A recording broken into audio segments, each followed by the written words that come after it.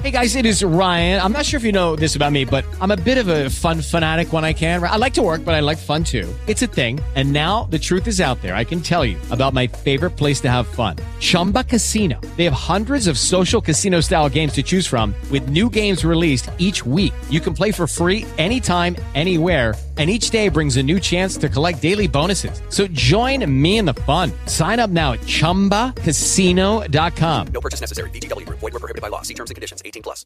With Lucky Land Slots, you can get lucky just about anywhere. Dearly beloved, we are gathered here today to... Has anyone seen the bride and groom? Sorry, we're here. We were getting lucky in the limo and we lost track of time. No, Lucky Land Casino, with cash prizes that add up quicker than a guest registry. In that case, I pronounce you lucky. Play for free at LuckyLandSlots.com. Daily bonuses are waiting. No purchase necessary. Void where prohibited by law. 18+. Terms and conditions apply. See website for details.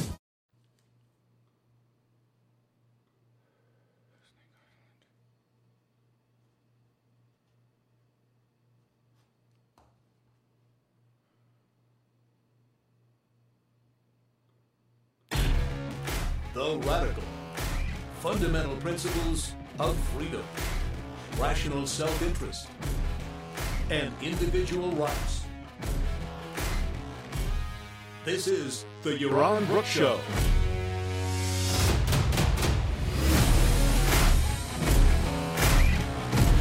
All right, everybody, welcome to Yaron Brook Show on this Thursday of war. All right, so I know you've all been waiting to hear this, but I was wrong. I underestimated the irrationality of Vladimir Putin. I underestimated his complete insanity and how crazy he is, how uncalculated he is, and how willing he is to put everything on the line, including his own presidency, for the sake of, what did we call it the other day? What did he call it? The greater Russian whatever, spirit, the greater Russian nation, the greater Russian ethnic group, the greater Russian homeland. And yes, in spite of the fact that I said I did not think that he would invade, he did.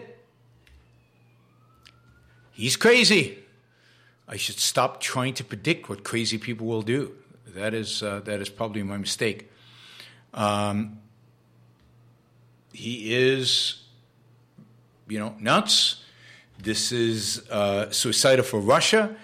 It is probably suicidal for him, although we'll see how it all plays out. It is a disaster for everybody involved. It's obviously a disaster for the Ukrainian people. For the Ukrainian soldiers. I don't know if you heard today on Snake Island in the Black Sea, which is a small, tiny little island in the Black Sea, which had a Ukrainian research facility, scientists, 13 soldiers there to defend the island. The Russians asked them to surrender. They refused. They were all killed to the last man. This is ugly.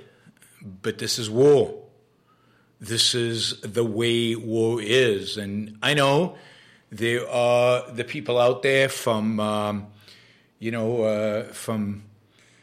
Bronze Age pervert to some perverts who follow this show, who think war is cool, who think Vladimir Putin is a man because he is willing to go to war, and he's willing to kill, and he's willing to destroy, and he's willing to knock things down and blow things up and destroy human life.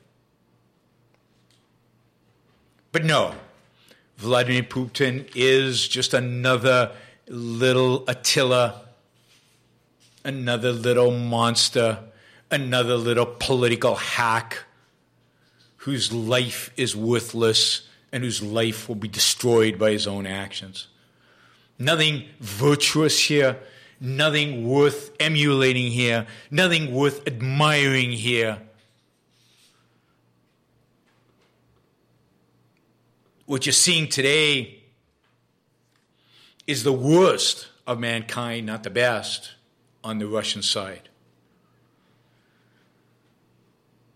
And we will see. We will see what will happen. A lot of this is going to depend on the commitment of the Ukrainians to fight, the willingness of them to engage with the Russians, to fight them off, and to resist. We'll see. It's way too early to tell how this is going to play out. But this is not going to be cheap. This is not going to be cheap for Putin. This is going to be expensive. The casualties on the Russian side are already mounting. Body bags are already being shipped home. And, T-72 tanks, which I've talked about in the past, are already being destroyed. Helicopters have already been brought down. Now, it's likely Russia wins this. They've got overwhelming force. But think about the motivation of the Russian soldiers. Thank you, Kevin. I appreciate that. Think of the motivation of the Russian soldiers. Why are they there? They don't care. I don't know if you saw the initial pictures of Russian prisoners of war captured by the Ukrainians. They don't look highly motivated to be doing what they're doing. What the hell are they doing there? Why are they? Were their families at risk? Was their, quote, liberty in danger? No, Russian troops are not particularly motivated. Russian people are out in the streets to protest. Thousands. Already, last I saw, 1,800 people have been arrested. That suggests to me that a lot of people out in the streets, of 1,800 people have been arrested already. These are people with great courage, given what Putin does to his opponents, poisons them, tortures them, kills them, puts them in jail for life. We're seeing demonstrations in Moscow, in St. Petersburg, in smaller cities around Russia. Hard to find, by the way, these pictures in this news. It doesn't just appear in the feeds. When I look at Google News, it doesn't. It is nothing about this.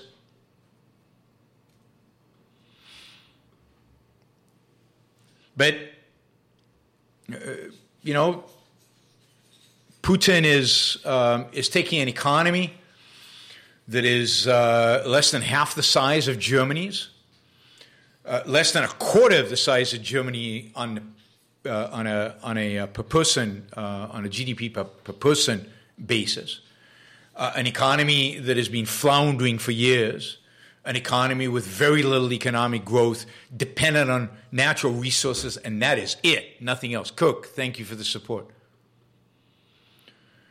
And now with sanctions, now with the crippling of assets, with the shutting down of the new gas pipeline to Germany, at least for now, we'll see how long the West resolve will hold out. He is about to cripple his own country. Putin has done nothing here beneficial to anybody.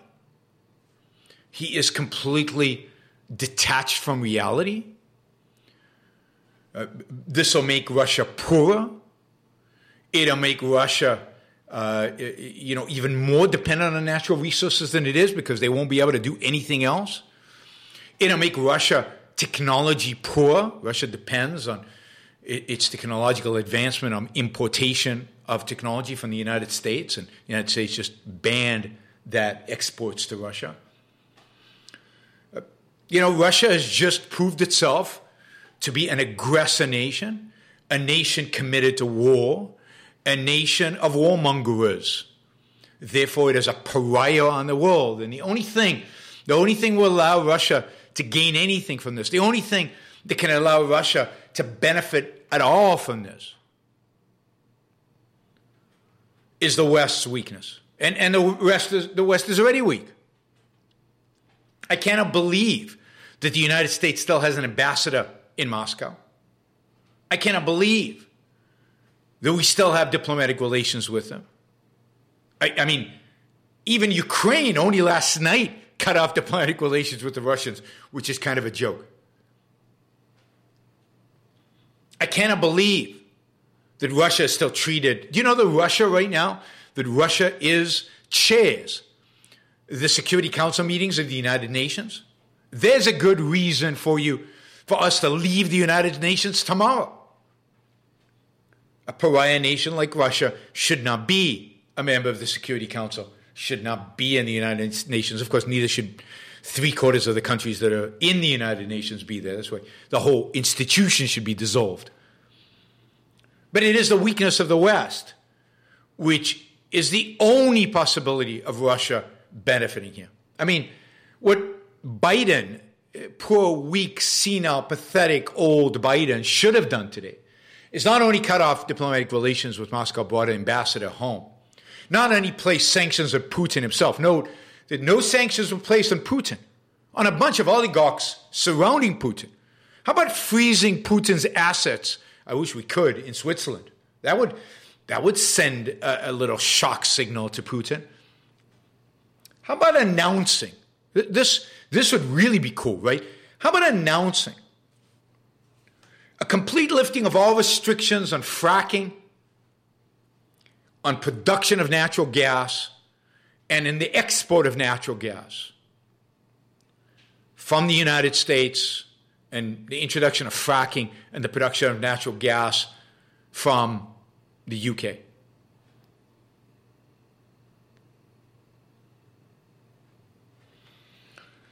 And guess who's rooting for Putin? If it's not your favorite former president, Trump, who still thinks Putin is a brilliant, genius strategist who's manipulating the world as he plunges Russia into poverty and into suicide. Bannon, who thinks Putin is great because Putin, there's no woke in Putin. Putin doesn't tolerate woke and doesn't tolerate transgender people. So Putin is a good guy. Yeah, he only takes people he disagrees with and cancels them. But Putin knows how to cancel people. He literally cancels them. He puts a bullet in their brain. It is sick to see the American right, including people here on this chat, sick to see the American right, the right that is supposed to represent the founding fathers, supposed to represent liberty and freedom in this country, supposed to stand up for individual rights, supposed to be pro-capitalist. It is sick to see a right defend a brutal dictator because he's anti-left. Defend somebody who shoots his opponents, kills his opponents. And then people are comparing him to Justin Trudeau. Justin Trudeau is awful, horrible, pathetic. But Justin Trudeau has not invaded a country, has not killed dozens of people, has not murdered his political opponents. Not yet, anyway. He's heading there, but not yet. And yet, to you, it's all the same because there's only one enemy. There's the left. Oh, my God, the left. And if we have to hug Hitler and adopt Hitler in order to defeat the left, let's go for it. This is not America. These are not people who should lead America. Michael Flynn, Trump's biggest cheerleader. Michael Flynn is justifying Putin because he's fighting for his ethnic purity, I guess. This is what we've come to. Tucker Carlson, who for days and days and days now has been justifying anything Putin would do. He's been cheerleading Putin. Why? Because Putin's a man's man. He knows how to use muscles. He knows how to take people out. Oh, we admire people like that. Because to hell with individual rights, to hell with America, to hell with Americanism, to hell with what this country stands for.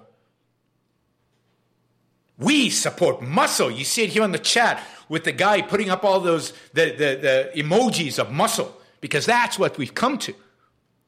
We've come to a point in this country where we admire men of muscle. We admire the thugs.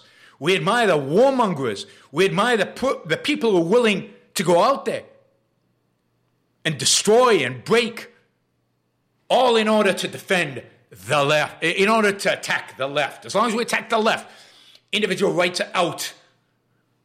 Reason is out. Capitalism is out. None of that matters. As long as we don't have transgender people.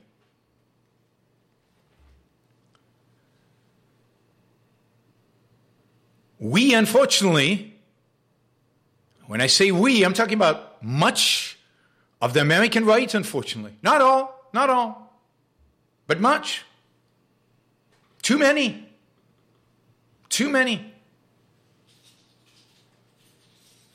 Truly despicable and truly disgusting. Had to get that off my chest. Shali, thank you. Appreciate that. All right, let's put up a map. Because we like to go through maps and we like to try to see what's actually happening in the world. So let's put up a map. Oops, not that. There we go. There's a map. Hopefully you guys can see that. It's a map of Ukraine. The red dots with like things splashing out of them. Those are places that Russia this morning was already bombing. Those are the major cities. You can see Kiev right there. You can see running through Ukraine.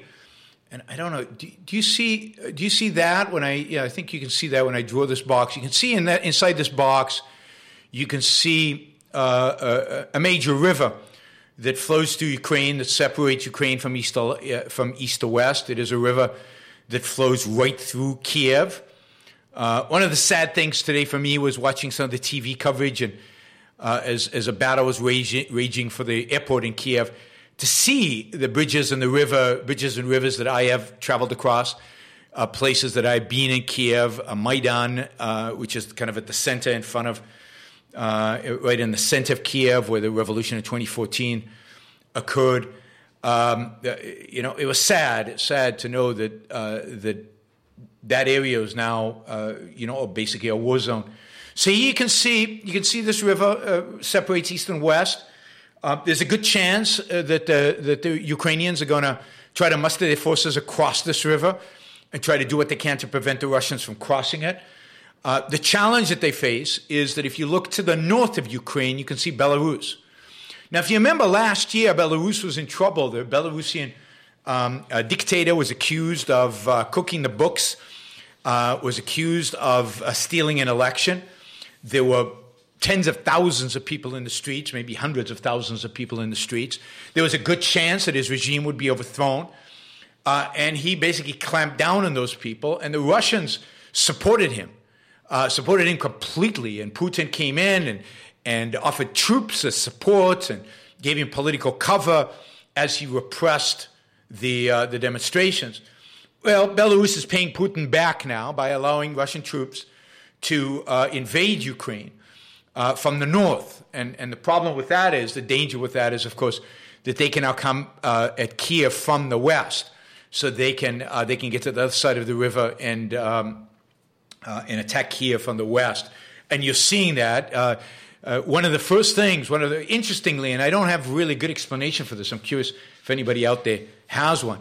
But one of the interesting things is that one of the first targets of the Russian forces was the former Chernobyl, the former nuclear power plant that, of course, melted down during the Soviet Union during the 1980s. And that is a depository of a lot of highly radioactive material.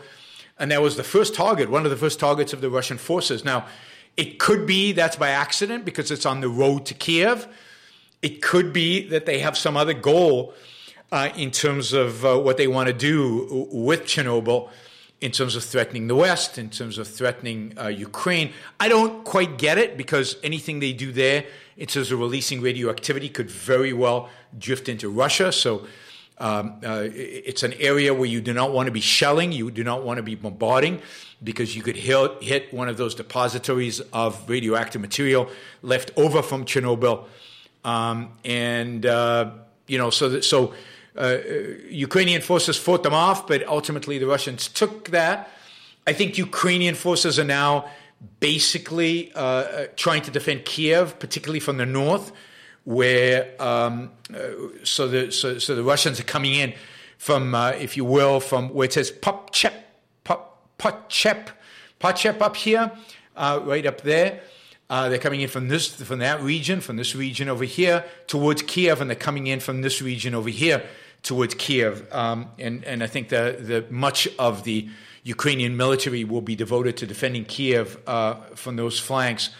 One of the most interesting battles today occurred in the airport, the international airport outside of Kiev. Again, an international airport I have flown into.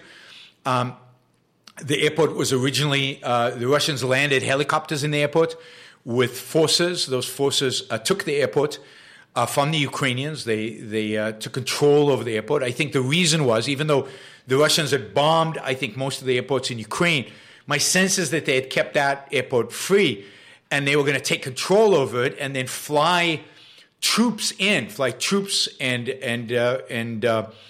potentially armored troop carriers into the airport, which is only about 10 miles outside of Kiev, and then drive them towards Kiev. Tonight, reports out of Kiev are that the Ukrainians have taken it back.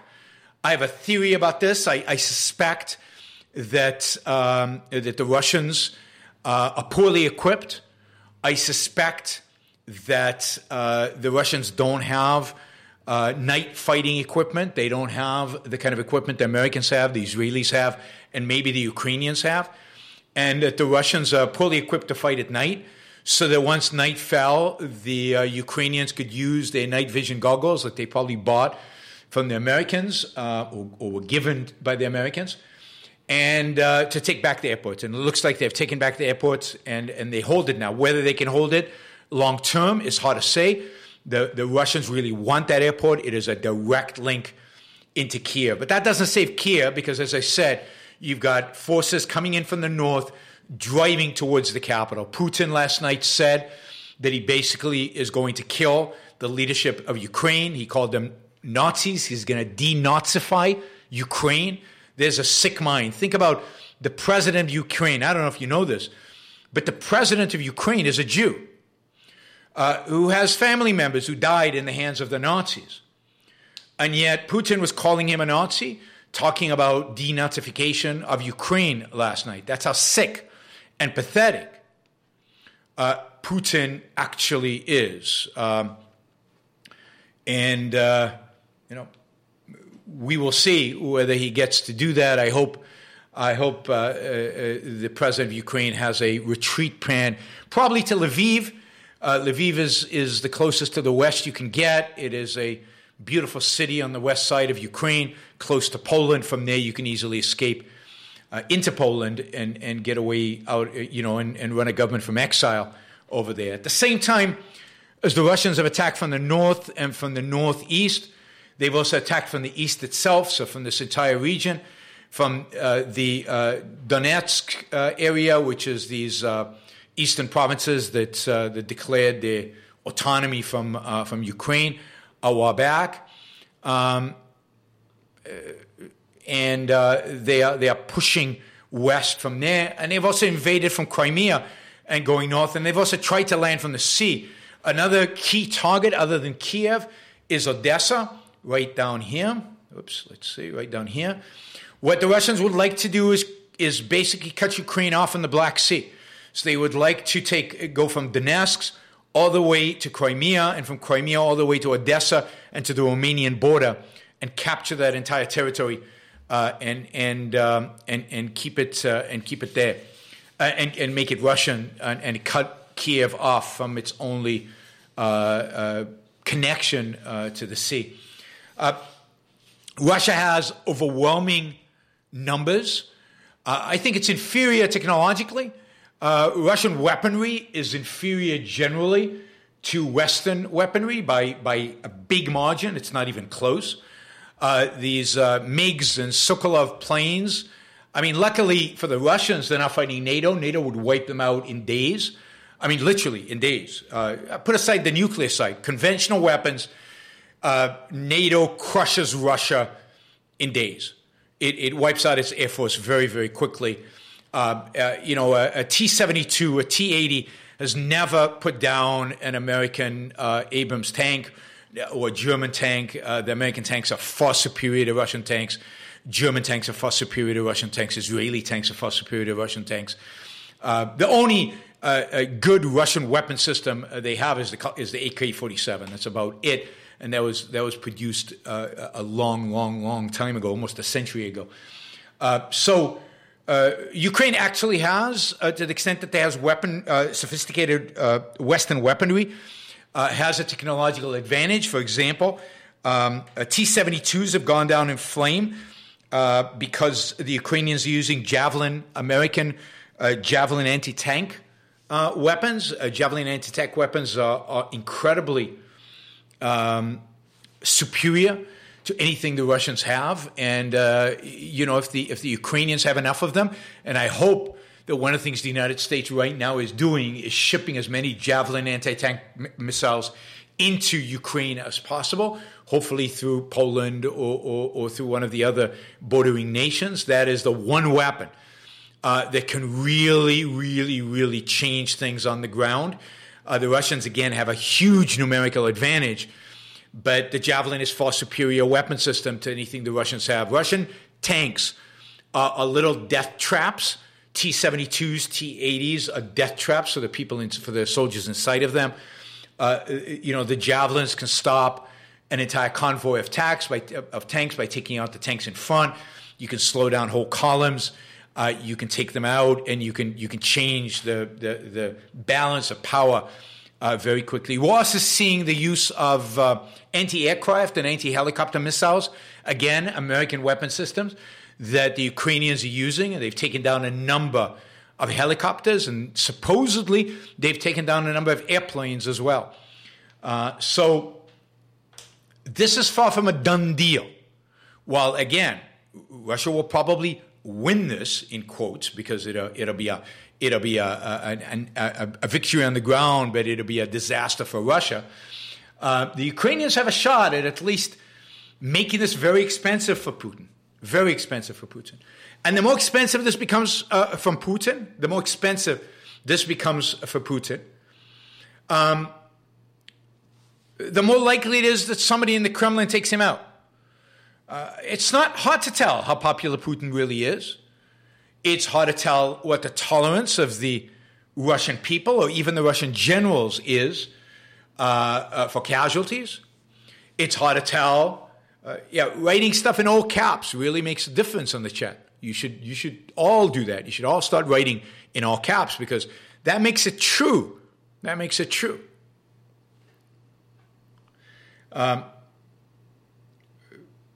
Putin is likely, to the extent that these oligarchs who are losing their access to their beautiful condos and beautiful homes in London, to the point where these oligarchs are losing access to their bank accounts in London and in New York. A lot of those beautiful new condos that were built on Fifth Avenue were owned by Russian oligarchs. To the extent that they are no longer welcome in the United States, they cannot access their assets in the United States. If you continue to do that, if you continue to shun them, there is a chance that they will turn on Putin and destroy Putin. So, isn't Chelsea owned by the Russians? They own a lot of assets in the UK, and now those assets are frozen. Or I hope they are. That was my understanding of what Johnson announced today.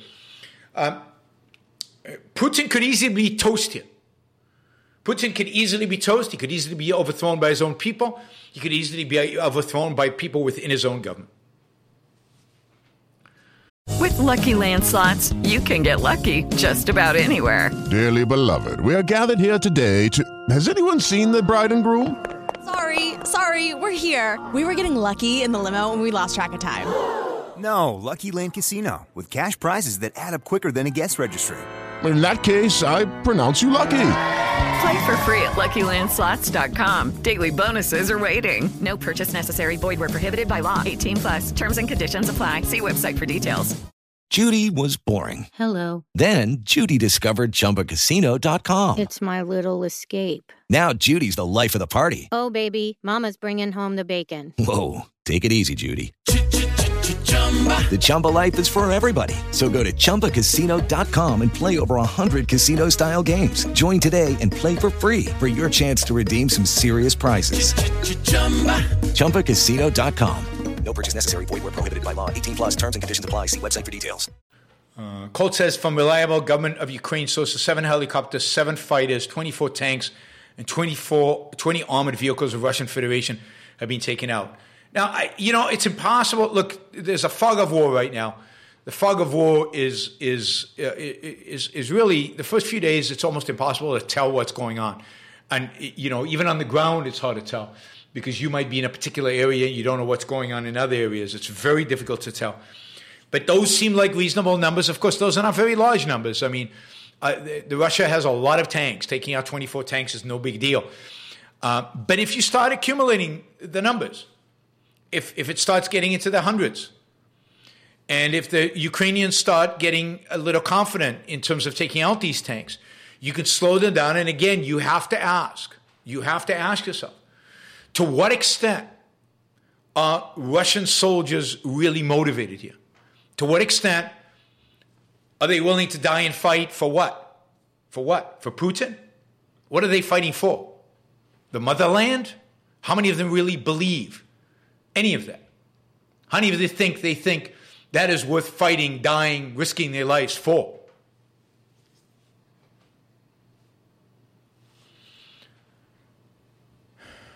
So,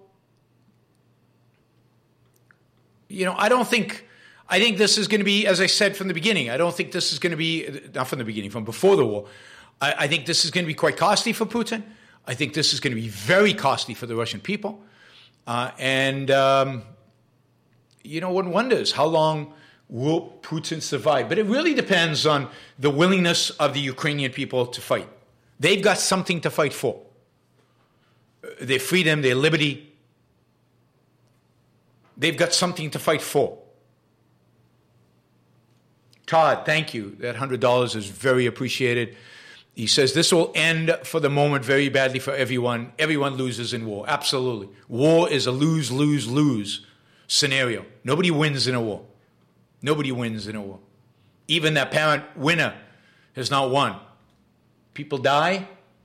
Economies get destroyed. Lives get destroyed. Families get destroyed.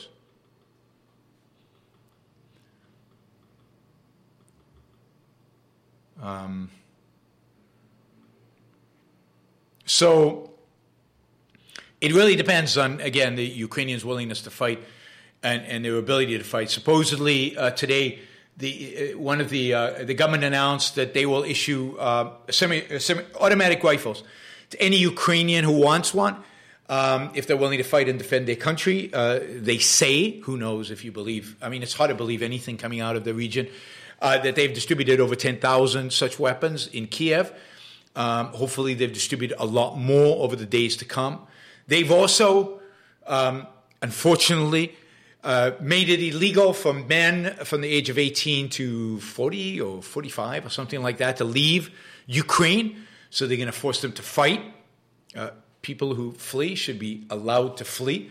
The government's job is not to force you to protect your home. If you don't want to protect your home, you can shun them later if you want. Thank you, Jared.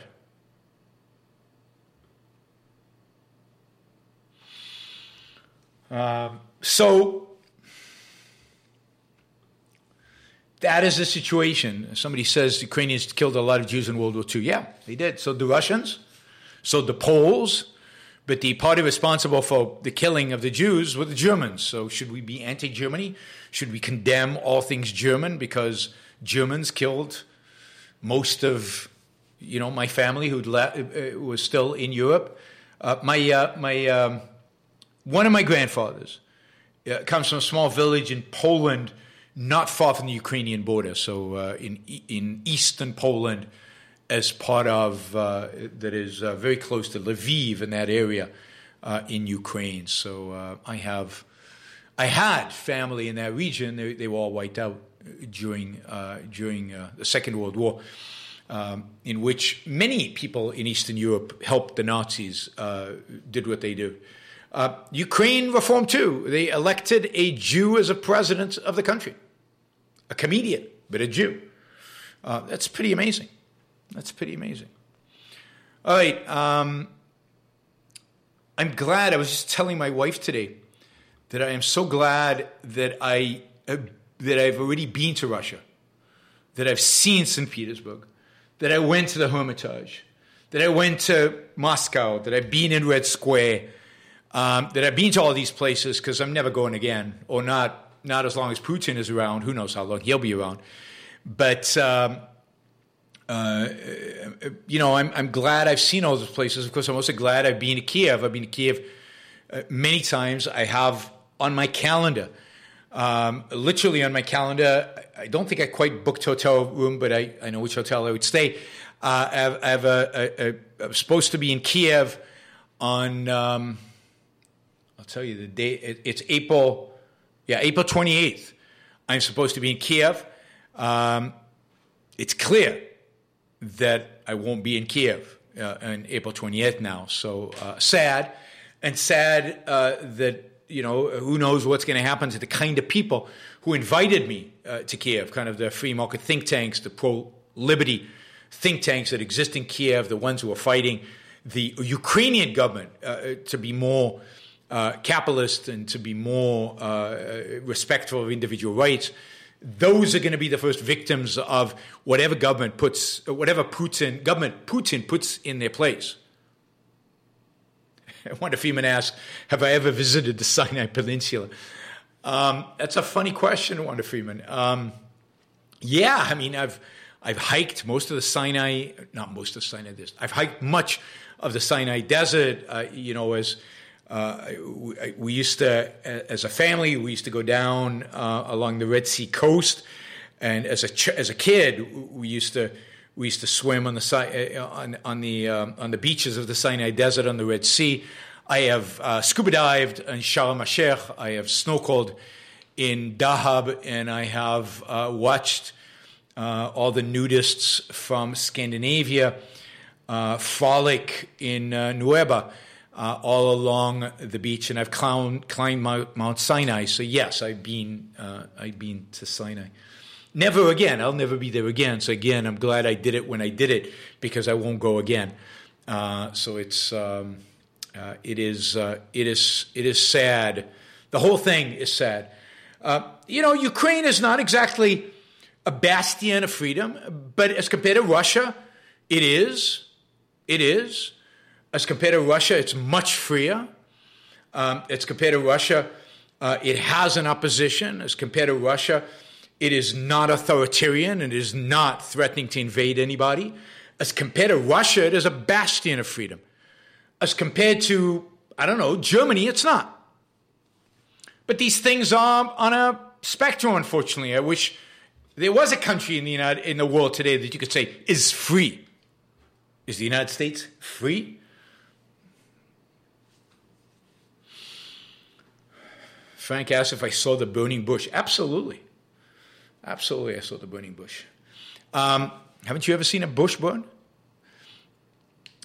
All right, what else?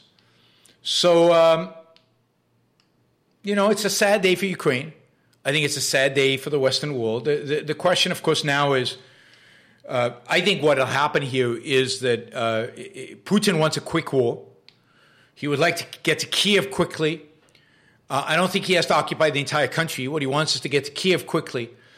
He wants to get rid of the current government. He wants to install his own puppet regime in Kiev. He wants to install an authoritarian government in Kiev that is similar to the one in Belarus, similar to the one in Kazakhstan, and basically make it a satellite state of Russia. These are people who will do exactly what Putin tells them to do. He will dominate Ukraine, and then he'll leave. So he will leave, and he'll put the West in a quandary. Should they impose sanctions, or shouldn't they impose sanctions? Now that he's left, now that the war's over, should they recognize the new government in Ukraine, or shouldn't they? And this is where Western weakness will encourage them to fold and to give in. So that's the plan. The only thing that could stop really that plan is basically for the Ukrainians to fight it out. And for the West to supply them with all the weapons that they need, for the Ukrainians to slow the Russians down, to make this long, to bog the Russian army down into prolonged combat, to make it super, super, super expensive for Putin, and to get the Russian people riled up so that they rebel against Putin. The only hope for Ukraine is that this gets stopped by Russia, by the Russian people, by people opposed to Putin. And the only way they can do that is by making this super expensive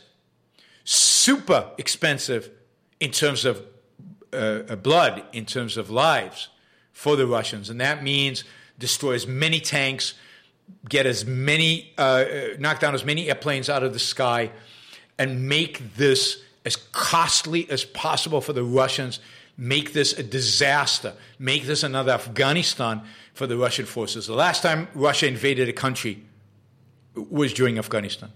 Donna, thank you. I appreciate it, and I'm glad you're learning a lot. So, you won't, I've watched a little bit of television, but you don't see kind of a real analysis of this on the news. Even the American generals are kind of so wimpy when they analyze this stuff. It really is pretty pathetic. And they're afraid to call a spade a spade. They're afraid to call Putin what he really is.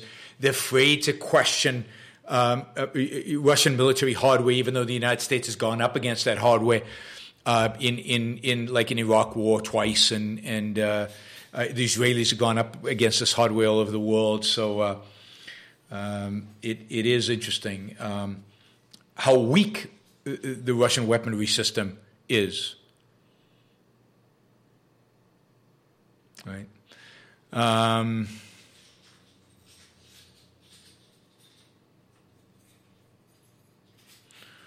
So yeah, let's hope that the Ukrainian people are up to the challenge.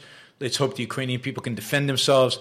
Let's hope the Ukrainian people can make this as bloody as possible for the Russians, and fight this bastards with everything that they have, Yeah. And if Tucker Carlson defends Putin again tonight, I hope you'll stop watching him. Because that's really the only tool you have against Tucker Carlson, is just stop watching him.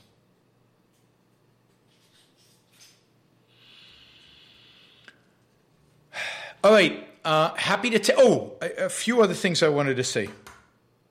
Oh yeah, I just wanted to say this because it's like, this is the insanity of people on the left right now.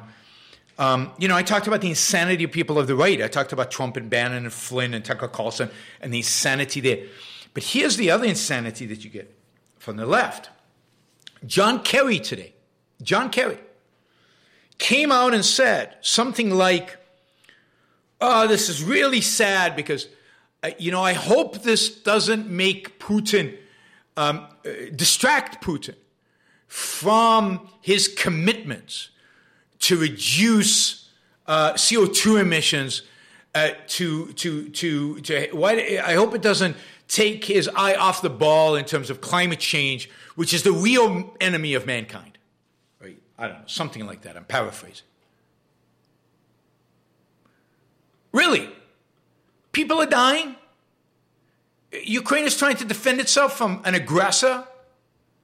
Ukraine is trying to defend itself from somebody who wants to denazify it, whatever the hell that means. And what you're concerned about right now is climate change. That's it. That's what's important right now. This is what you say on the day of the invasion. That he might. With Lucky Land Slots, you can get lucky just about anywhere. Dearly beloved, we are gathered here today to. Has anyone seen the bride and groom? Sorry, we're here. We were getting lucky in the limo and we lost track of time. No, Lucky Land Casino, with cash prizes that add up quicker than a guest registry. In that case, I pronounce you lucky. Play for free at LuckyLandSlots.com. Daily bonuses are waiting. No purchase necessary. Void where prohibited by law. 18+. Terms and conditions apply. See website for details. With the Lucky Land Slots, you can get lucky just about anywhere.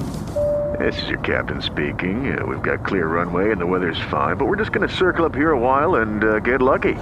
No, nothing like that. It's just these cash prizes add up quick. So I suggest you sit back, keep your tray table upright, and start getting lucky. Play for free at LuckyLandSlots.com. Are you feeling lucky? No purchase necessary. Void where prohibited by law. 18+ terms and conditions apply. See website for details. Take the eye off the ball of climate change as if Putin gives a damn about climate change. I mean, these people are so nutty and delusional, and you've got it on both sides, the left and the right. They're all crazy. They're all crazy. I mean, where is some reason and rationality about any of these topics? Climate change, that's the problem. And then Biden, in his announcement today, he was almost half asleep. The sanctions are pathetic. I said this at the beginning of the show. Cut off diplomatic relations with Russia. Bring our ambassador home. Put all these sanctions on Putin himself. I see political leaders afraid to put sanctions on political leaders because they're afraid other countries will put sanctions on them. So like political leaders,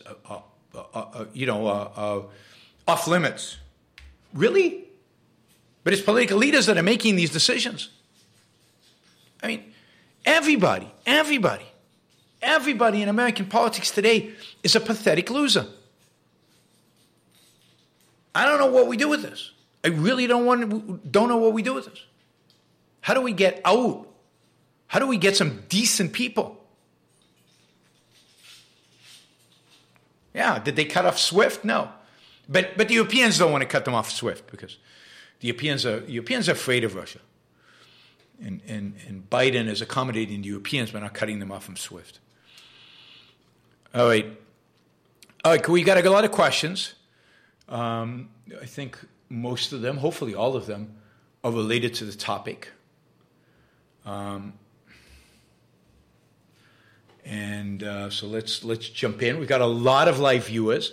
So please, to the live viewers, I'd ask you, just before we go on, a couple of things. One is we're going to keep on talking about Ukraine and Russia. We've got a lot of questions about Ukraine and Russia here.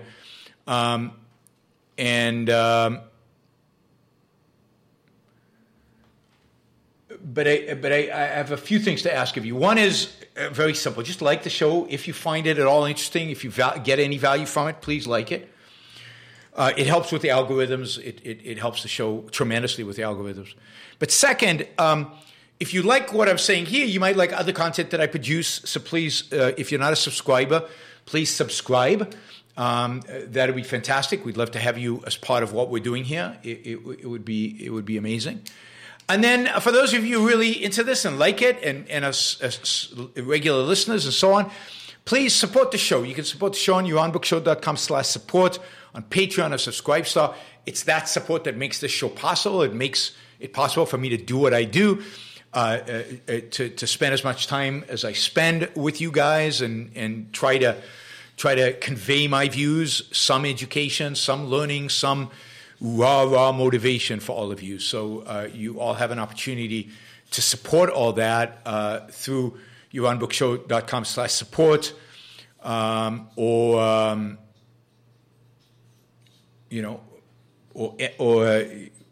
Patreon or Subscribestar.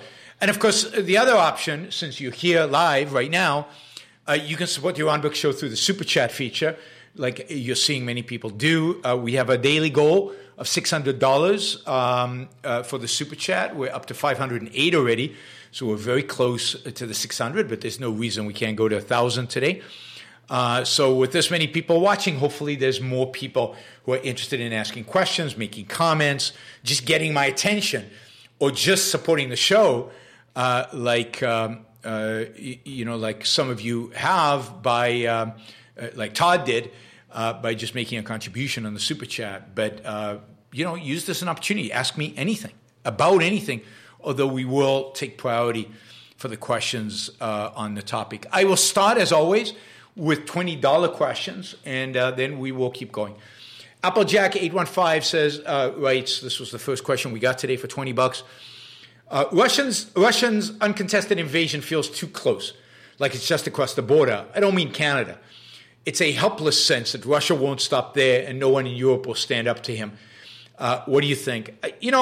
So it does feel very close, and it feels very close to a large extent because of not just television. We've had that for decades now, not even live television.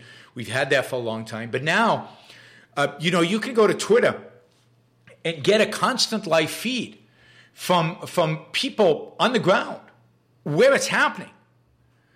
This is how we know about the downed Russian helicopters. This is how we know about the destroyed tanks.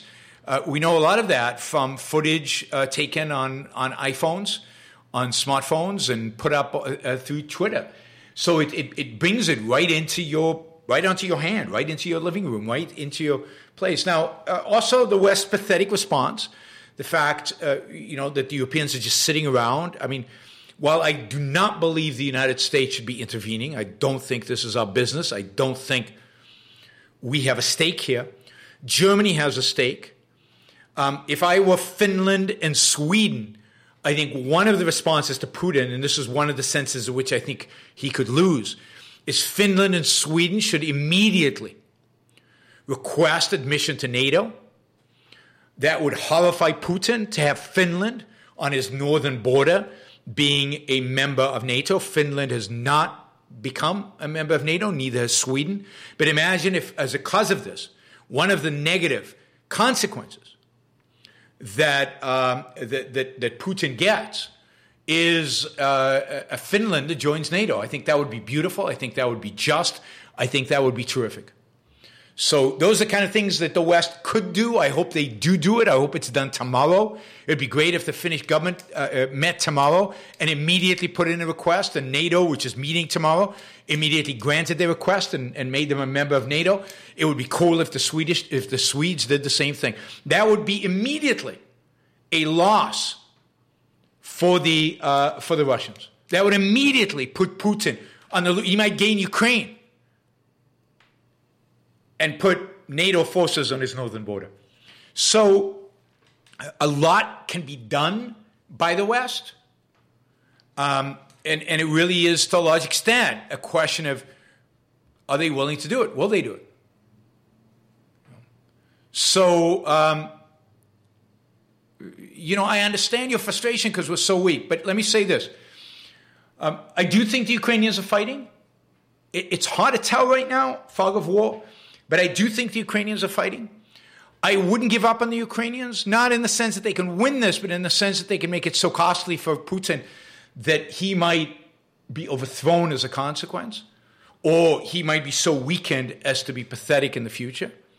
So don't give up on the Ukrainians. And, maybe this will be a wake-up call for the Europeans, and they'll start investing more in their own defense. Europe should be intervening here. Europe should help Ukraine defend itself. Europe should deploy forces against Russia. And let's be clear, at least in my view, and I think, again, European forces would crush Russia, given their technological superiority, their superiority in weapons. This is something Germany should be very interested in. This is something Poland should be very... Oh, one interesting thing, already a small loss for Russia, is that what's his name? Erdogan in Turkey came out against Russia and the invasion of Ukraine. He condemned Russia. Orban in Hungary, Russia's biggest ally within the European Union, has come out and condemned the attack on Ukraine. So Russia's allies, the countries that Russia can count on in Europe to help it, Hungary, and then not exactly in Europe, but still an important member of NATO, Turkey, which have been very friendly with Russia. Both countries have condemned his attack on Ukraine to their credit. Indeed, Turkey has been selling drones to the Ukrainians. Let me give you one other kind of positive story here in terms of the weakness of the Russians. Russia fought a proxy war with Turkey last year.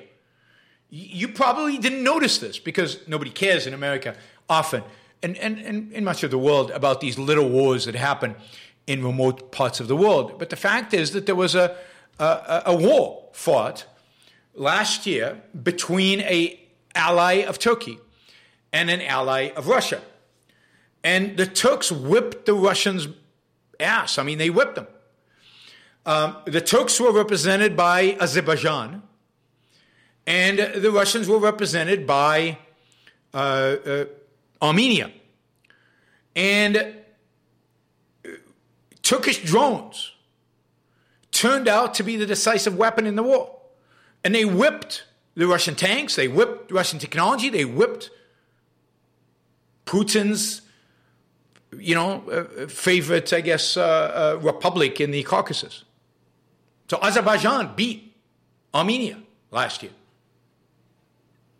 So, Ukraine has drones. It has Turkish drones. It has weaponry from Europe. It has American Stinger Javelin and Stingers. Don't give up on them, is my point. Don't give up on them. This is not a done deal. This is not finished, I don't think. All right, let's see. Tyler, thank you. He says, thanks for the show. Really appreciate it. Where's Todd? Thank you. $100. He says, come on now. Hit the like button and subscribe. Value for value. Thank you, Todd. Adam Campbell, another $100. Well wishes for all the Kira Oganovas in Ukraine and Russia tonight and over the coming months. Kira Oganova, of course, is the heroine of We the Living. Let's go read We the Living. It's a good time to read We the Living and get a sense of what that part of the world is like when ruled by an authoritarian thugs. So thank you, Adam, and thank you for reminding us of We the Living. All right, let's. Michael asks, is this like Hitler invading Poland? Was Hitler smarter and more powerful than Putin? How smart was Hitler? How smart was Hitler? He looked really smart in 1939. By 1945, he had shot himself in the bunker after destroying his own country, killing millions and millions and millions and millions of Germans of his sacred Aryan race. Hitler was a loser. Hitler was an idiot. Hitler was a megalomaniac who couldn't think himself out of a box. Hitler made strategic error after error, but of course he did. Because as a power-lusting megalomaniac, you're irrational. And irrationality is what? Anti-reality. Anti-reality means you're going to make lots and lots and lots of mistakes. No dictator is smart, rational, calculated, efficient, effective. Even though Donald Trump calls Putin all these things. He lost. He is a loser. He got killed. And he killed his beloved people, so-called beloved people, with him. For what? For nothing but death and destruction. Is Putin smarter or less than Hitler? I don't know. What difference does it make? They're both authoritarian thugs and therefore will do a lot of stupid things.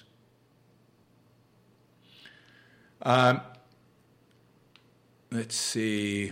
Shai says, did you see Zelensky ban men from leaving the country and is implementing a draft?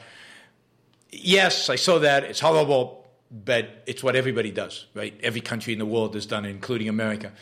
War after war, it's always done, right? If I went to Israel and a war was announced, they wouldn't let, if I was young, they wouldn't let me leave as an Israeli citizen. I couldn't get on a plane and leave the country during a war. I would be. Judy was boring. Hello. Then Judy discovered ChumbaCasino.com. It's my little escape. Now Judy's the life of the party. Oh, baby, mama's bringing home the bacon. Whoa, take it easy, Judy. The Chumba life is for everybody. So go to ChumbaCasino.com and play over 100 casino-style games. Join today and play for free for your chance to redeem some serious prizes. ChumbaCasino.com. No purchase necessary. Void where prohibited by law. 18 plus terms and conditions apply. See website for details. Enlisted immediately into the reserves and put on the front. So there's nothing unique about this, even though it's horrible and statist. But it's horrible and statist within the context of this is what is done in every single country in the world, even some of the freest countries in the world, this is what is done. So it's terrible. Ukraine's still the victims, but disgusted by all governments involved today. Yeah, but you can't make moral equivalencies here. It's just not the same. Every government in the world would do what Zelensky did. And not all governments in the world who would do that are the equivalent of Putin. It's just not the same thing. Rio Mr. Meatball, $50, thank you. Was there any basis to speculation several months ago about Putin's health? Is there circumstances where this could be a rational decision from Putin's point of view? No, it's never rational to initiate force. It's never rational to attack a country that is not a threat to you. It is never rational to engage in war, to initiate war, to start a war. Never. I don't know anything about Putin's health, so speculation is meaningless. It's completely arbitrary from my perspective. I have no idea if it means anything or if it stands for anything, represents anything. Philip asked, thank you for all your work, Dr. Brook. The Ukrainian military is taking donations. Everybody check Ukrainian government's Twitter, Super Chat. Won't let me post links. Yes, I saw that. There are websites that you can go to donate money directly to Ukraine, hopefully so they can buy military equipment to crush these bastards. Tom says, should we encourage Turkey to close the Bosphorus and the Dardanelles, cut Russia off from the Mediterranean? Yes. I mean, I'm a little worried because one of the reports I saw, and again, fog of war, hard to tell, but I think this is legit. One of the reports I saw is that that almost the entire Russian fleet, or a significant portion of the Russian fleet, is right now in the Eastern Mediterranean. It's off the coast of Syria. The Russians have a large naval base in Syria. One of the reasons they fought so hard to help the Assad regime and to maintain it in Syria is to keep that base. And the entire Russian fleet is there. And I wonder if they did that in case they needed to open the straits. These are the straits that are from the Black Sea and into the Mediterranean Sea, and it's very narrow, and Turkey controls both sides of those, and Turkey could theoretically close those. But of course, what would happen if the Russian fleet was there bombarding Turkey? It's not, so I am skeptical about Turkey's willingness to do that. It would be an act of war against Russia. It would be perceived by Russia as an act of war. I doubt that Turkey is willing to take that stand, particularly with the entire Russian fleet, including ships they had in the Mediterranean, including ships they had in the Indian Ocean, all now in the Eastern Mediterranean, which means that they are ready if NATO does something, if Turkey does something, to act. Some people have speculated they're going to go after Israel. No, they're not going to go after Israel. But they are in a position to defend the Bosphorus Straits. They are in a position to inflict real pain on Turkey in the case that they close the Bosphorus Straits. Anyway, that's, I am not technically a military expert, but that's the best of my understanding of kind of what is going on and what are the stakes with regard to Turkey acting that way. So that would be a declaration of war by NATO, and I think NATO without the U.S. should declare war on Russia, but with the U.S. it should not, because I don't think the U.S. should be in war with Russia. But I think NATO, free of the U.S., should engage with Russia and kick them out of Ukraine. But that's because I think Europeans have a massive interest in this war, which Americans don't. Does Poland really want a large border with Russia, does Romania, Romania is also a NATO member.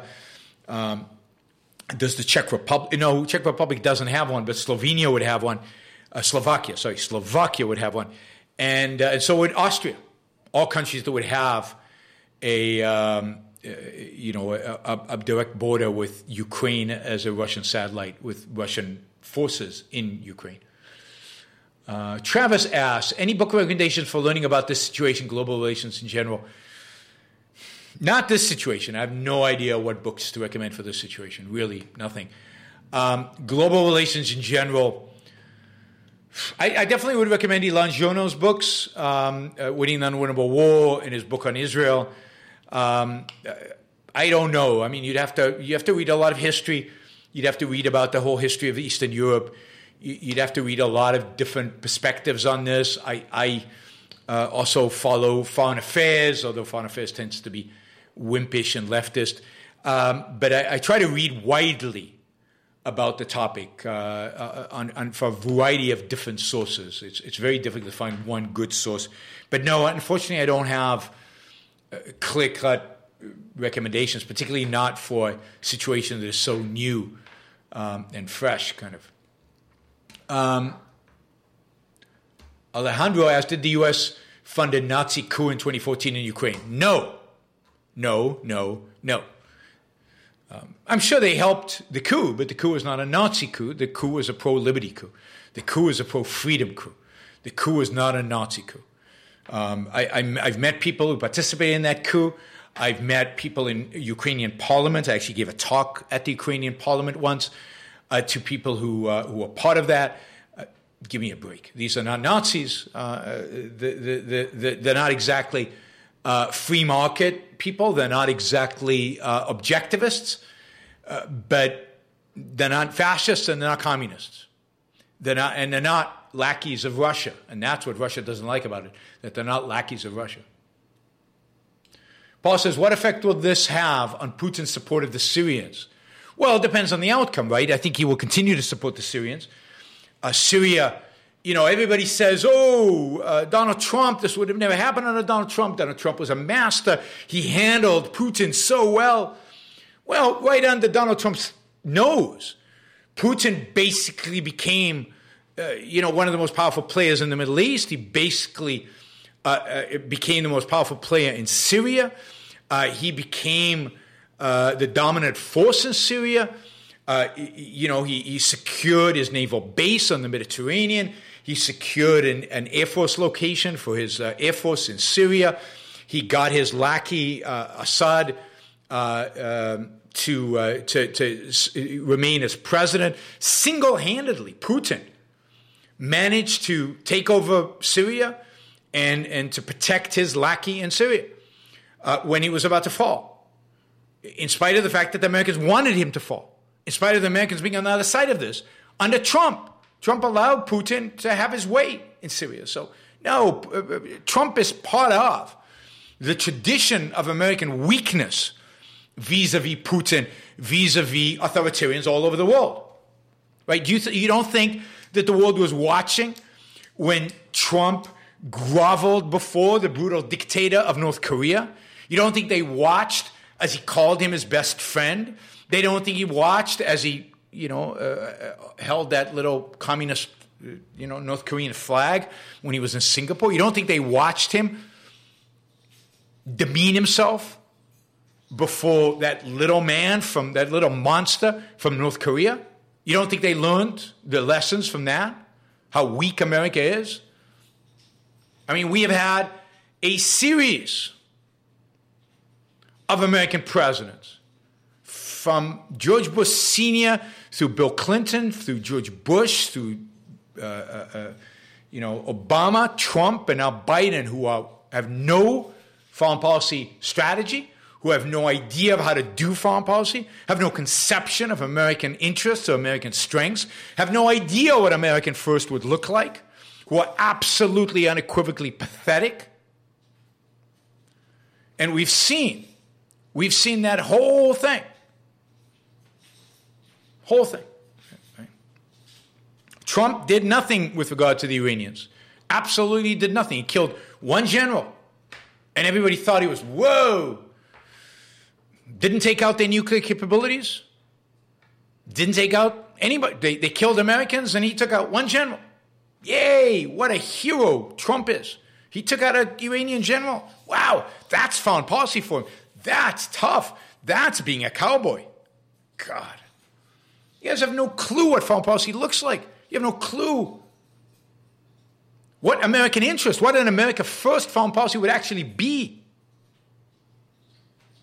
Trump was weak with regard to Iran. He was pathetic with regard to North Korea. He was Putin's lackey when it came to negotiations with Putin. He was Erdogan. He basically folded and gave Erdogan whole segments of Syria. So basically Trump handed over Syria to Putin and Erdogan. Now, again, I don't think Americans should be in Syria. But if we're there, are we there to find their books? Yeah, read John Bolton's book. Somebody should read John Bolton's book. John Bolton, who Trump appointed because he was really good on some issues in foreign policy. And then John Bolton wrote a book. And now he's the devil. But read his book, and you'll learn about Trump's foreign policy groveling, Trump's foreign policy pathetic weakness. He didn't sound tough to the authoritarians.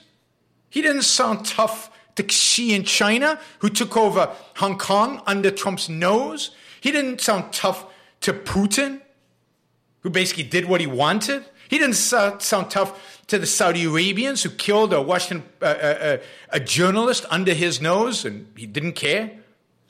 Brutally slaughtered a journalist in their embassy in Turkey. He didn't sound tough to anybody.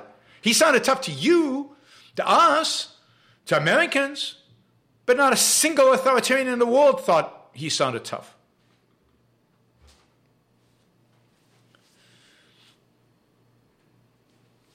So I don't think how this affects Syria unless Putin is weakened. If Putin is weakened, then he'll be weakened in Syria as well. I'm not sure who will fill the void if he is weakened in Syria. The other thing that Trump allowed is for the Iranians to get established in Syria. So the Iranians basically now control. This is Bush, Obama, and Trump basically gave the Iranians the whole Fertile Crescent, from Lebanon, from Beirut to Damascus to Baghdad to Tehran. The Iranians dominate the Fertile Crescent, which is truly, truly stunning. Let's see. You know, people don't like Bolton, but Trump nominated him. You all loved Bolton when he worked for Trump. This is why Trump makes people mindless. That's what I find so interesting. Ryan says, Hazlitt and Brooke both say that war is destructive of capital and has no upside.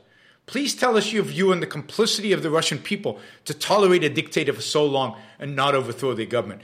Well, huge complicity. The Russian people are responsible for this. I mean, the Russian people, Putin is beloved by a big segment of the Russian people. I don't know if it's a majority. I don't know how many people.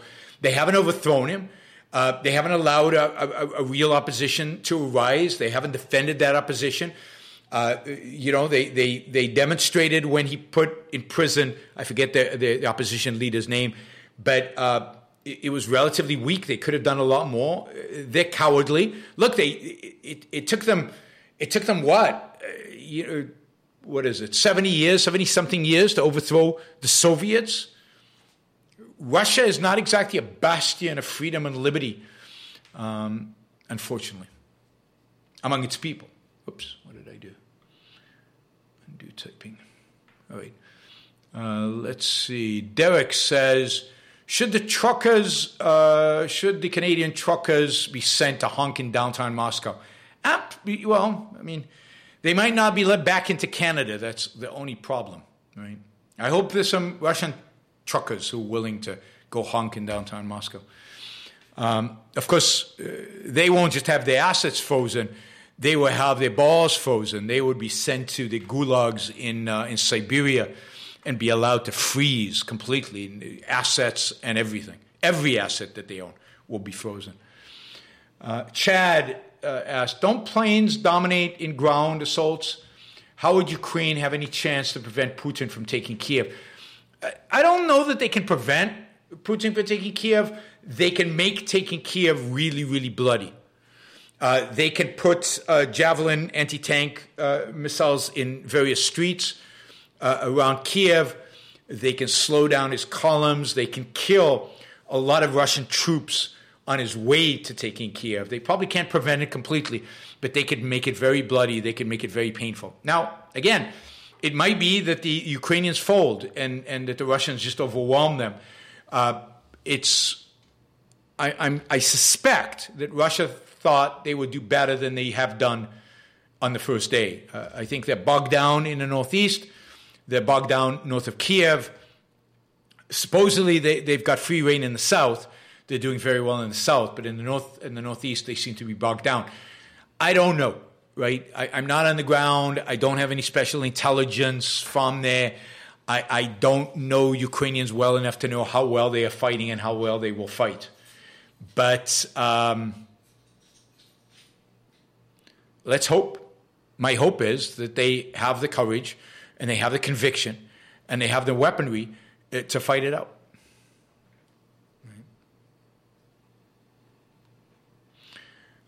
Let's see. Grand says, no question. Listen to the UN Security Council meeting earlier today. Very reminiscent of Britain to Germany. Don't invade Austria. Don't invade Czechoslovakia. Diplomacy doesn't go far with dictators. No, it doesn't. You'd think we would have learned.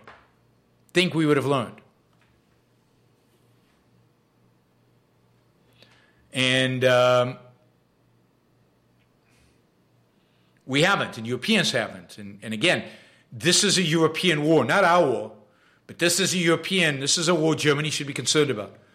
This is a war Poland, Romania, Czech Republic should be concerned about. This is a war Lithuania, Latvia, and Estonia should be concerned about. This is a war NATO, minus the United States, should be very concerned about. They've got a monster on their border now. Vlad asks, as far as I heard, Russians do have some new cruise missiles and tanks. They have new cruise missiles. The tanks, T-80s, are not very impressive. If you look at a Russian tank versus the Abrams tank, or the Israeli Merkava, or the German tank, which I forget its name, they can't compete. The Western tanks are just far superior. They are far superior defending their own crews, and they're far superior at target aiming and shooting, right? Is the reason you're discarding them that Russians don't have many of them? No, they have a lot of tanks. What do you think of their chances to increase production of those? Small. Russia is a poor country relative to Europe.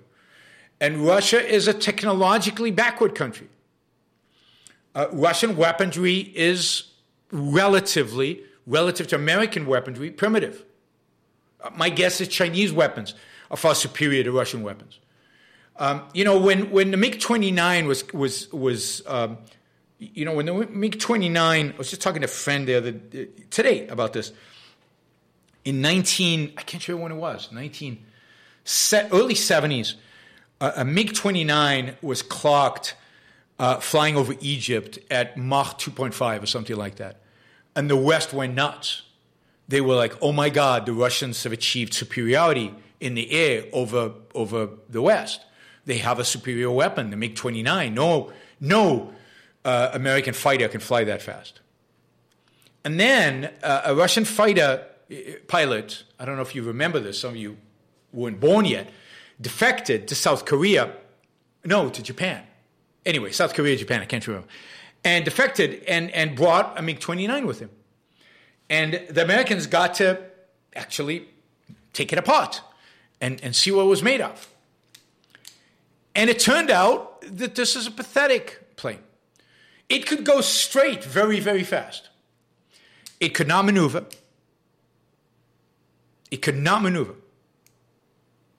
You know, the difference between me and you, Richard, is that I've fought against Russian weaponry. You haven't.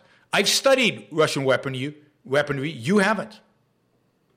Because I had to fight it. I know T-72s inside out, and T-55s, T-65s. I've studied this stuff. You haven't. So, embellish and enjoy your ignorance.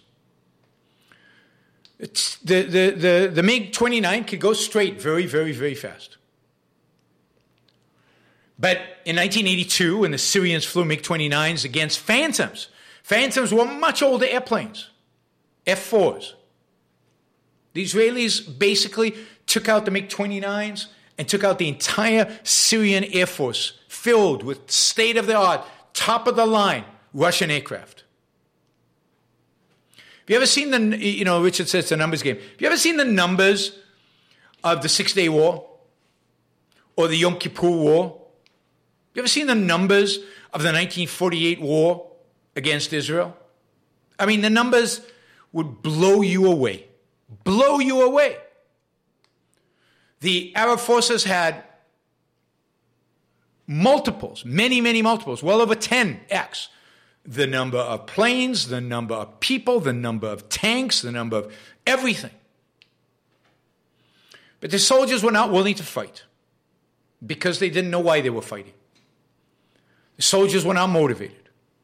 And the weapon systems were not as good. And in every one of those battles, even in 48, when Israel had inferior weaponry, Israel won. Because it was motivated. It was defending something they valued. It was defending their land, their freedom, their property, their families. This is not, at the end of the day, a numbers game. And if the Ukrainians have learned from the Israelis, if the Ukrainians are willing to fight like the Israelis have, then they will take out the Russians.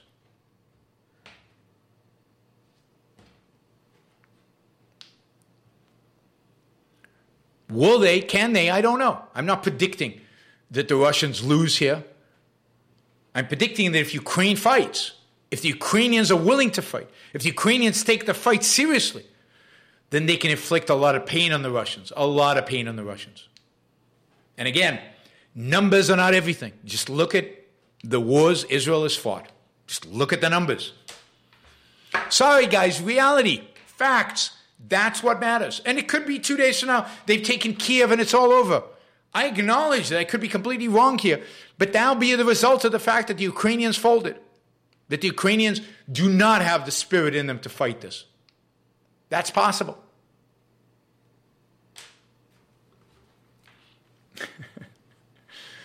Yep, I'm the one who's insane tonight, Richard. That's absolutely right. God.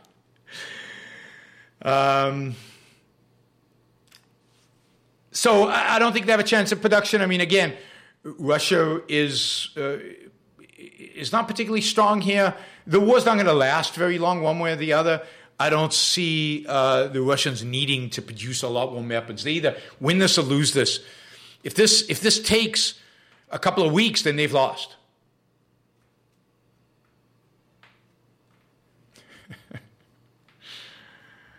All right. Tyler says, thanks for the show you're on. Really appreciate it. Appreciate the support. Thank you, Tyler. Shazbot says, reading We the Living for the first time. Oh, wow. Wow, enjoy. Leo and Kira were prevented from leaving Russia, and then they were prevented from getting work when they were forced back home. Not party members. That struck me as particularly nasty. Yeah, I mean, communism is nasty. Is nasty. Richard's always here. He's here almost every night because I am so insane. I'm so wrong. Alex says, congrats, Yaron. This is my first Super Chat ever. Alex, it's great to have you on the Super Chat. It's great to have you supporting the show. All right, guys, we are at, 800 and something bucks. I think Catherine wants to go to 1,000. What the hell? We're only like less than 200 away from 1,000. 180 bucks would get us to 1,000. That would be kind of cool. If we got to 1,000, you would support my message. You would support what I'm trying to say here, what I'm trying to do here, what I'm trying to, promote here. And that would be fantastic and greatly appreciated. All right, we've got a bunch of $20 questions. Olesander. I don't know how to pronounce that name. Sorry. And welcome to YBS fan. Welcome to you. Thanks for joining us. I don't even know what that is exactly. Anyway, that's cool. All right. Where you from? Olaskander. Is that a Scandinavian name? Where's it from? Jacob says, will Russia push forward quicker with the siege of Taiwan as a result of this? Is it different due to our defense agreement? We don't have a defense agreement with Taiwan. We negated the defense agreement with Taiwan in 1979, I think, under the Jimmy Carter administration. We negated that defense treaty because we wanted to establish a relationship with Beijing, and that was one of the conditions. So we don't have a defense treaty with Taiwan. But Taiwan is much better, I think, again, to the extent of my knowledge, Taiwan is much better defended than Ukraine is. It has better weapon system. Gene, thank you. Thanks for being a YBS fan. I appreciate it. I don't know what these new green things are. What is this? It doesn't look like a super chat because this doesn't look like there's any dollars attached, but it does make you a fan somehow. Are you joining as members? You know, you can become a member of the Yaron Brook Show. There's a button below where you can become a member. All kinds of perks. We're going to be putting up videos there just for members. Maybe this green thing is a sign that you become a member. So go become members, guys. It's like $5.99 or something. So join as a member. Thank you. So please join as a members. There's 350 people here right now. 350 people should be joining the channel right now. That'd be terrific if you join as members in addition to subscribing. And it's a great way, again, to support the show because it's another source of revenue. So first of all, so a few things. One, I think Taiwan is much better defended. Taiwan is also a freer country than Ukraine, and I think the people there are more motivated to fight the Chinese.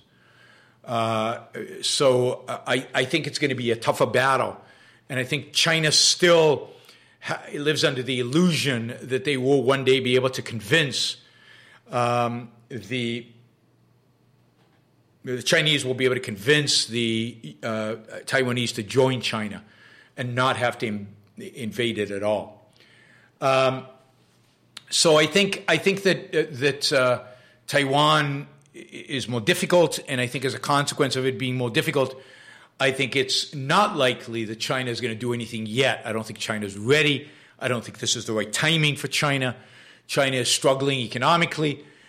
China is worried about sanctions from the United States. It's worried about sanctions globally.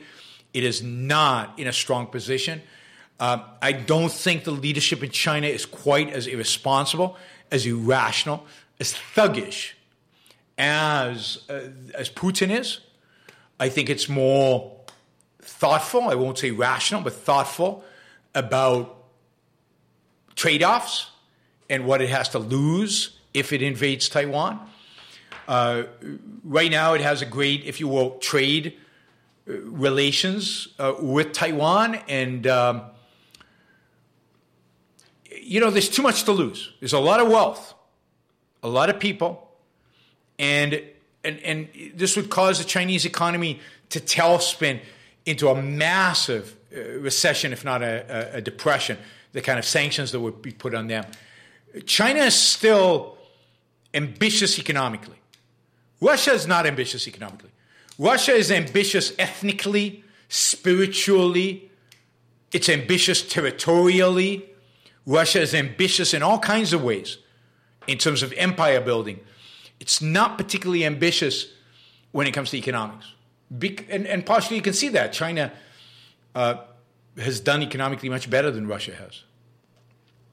All right, thank you everybody for becoming members of the Yaron Brook channel. I appreciate that.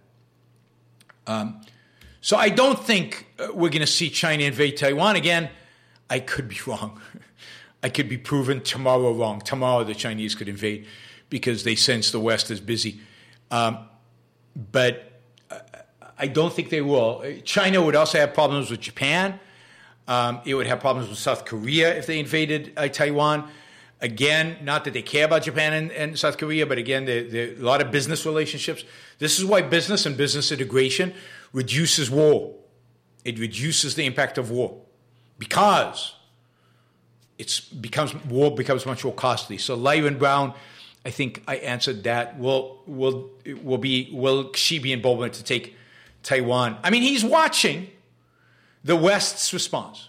There's no question about that. He is watching the West's response.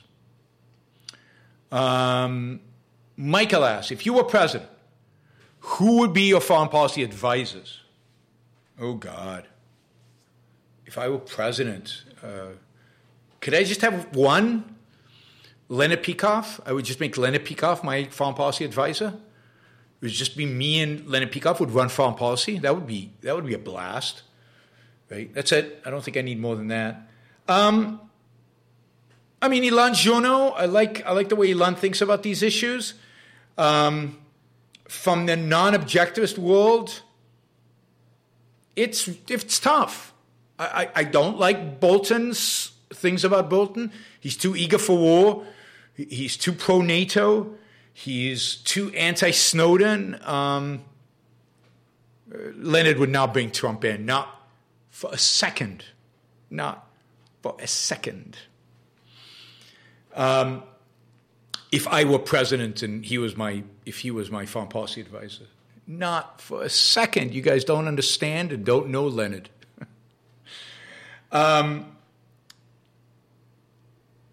Who else? I mean, Bolton has some good things, but I don't think he brings anything different. Peter Schwartz. I would want some area expertise. Putin's former chief economic advisor is at the Cato Institute. He would be an interesting guy to bring in. I don't know. I haven't thought about it because it's not relevant.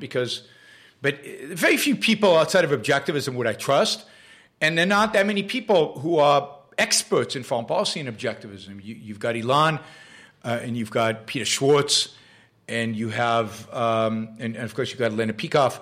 But all of them, maybe with the exception of Ilan, none of them are sector specialists. And I like sector specialists. I would want to look for foreign policy people who really have a deep understanding of foreign policy, particularly particular regions and their objectivists. Right? All right, let's see. The Legend 27. Do you think that people today are more willing to accept right-wing authoritarianism, especially the younger generation of men? Yes, much more, much more. I don't think it's even a thing. I think that left-wing authoritarianism will face a much more stringent pushback than right-wing authoritarianism, and I think it's going to get worse over time. And you're going to see it. You're going to see it play out in the next couple of decades. You're going to see it play out. Daniel says, how do you imagine Trump would have handled this? I hear a lot of the right claim Prophet Trump would have never allowed this to happen. I don't know. I have no idea how he would have handled it. I have no idea.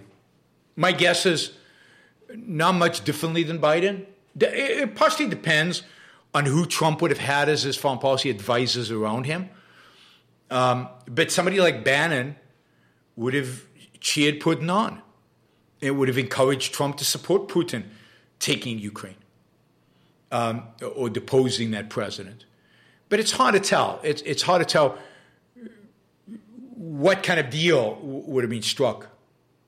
But a lot of it, I mean, clearly Biden is incompetent and his foreign policy advisors are completely incompetent. But I don't think the kind of people that Trump would have appointed, particularly in a second term, as foreign policy advisors were good. I mean, Pompeo was not good. He was terrible. And he was terrible in North Korea, was terrible in Iran, and he landed up being terrible in Russia.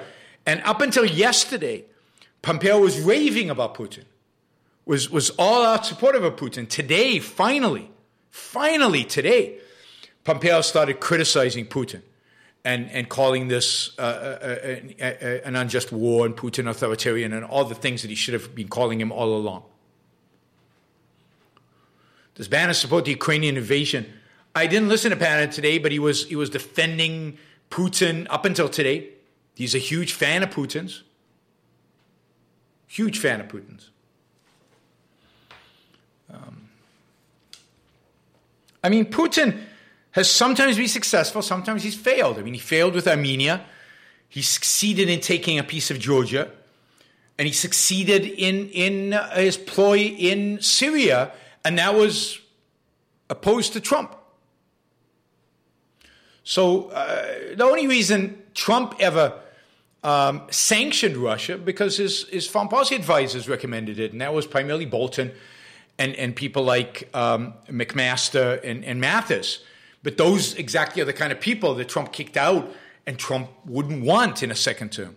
In a second term, Trump will make sure that all of his advisors are yes men, and all his advisors are bought into the Bannon view of the world, which is, yeah, let Russia have Ukraine because they're ethnically the same color skin. But it's hard to tell what the alternatives are, right? I mean, there's no question. One of the things that have motivated Putin is Biden's pathetic evacuation of Afghanistan. But how would have Trump evacuated Afghanistan? Would it have gone better? It's very difficult to tell. So, don't know. Richard asks, Shapiro seems to think that what's happening now is the result of the West becoming more and more indolent following the end of the Cold War. Your thoughts on this?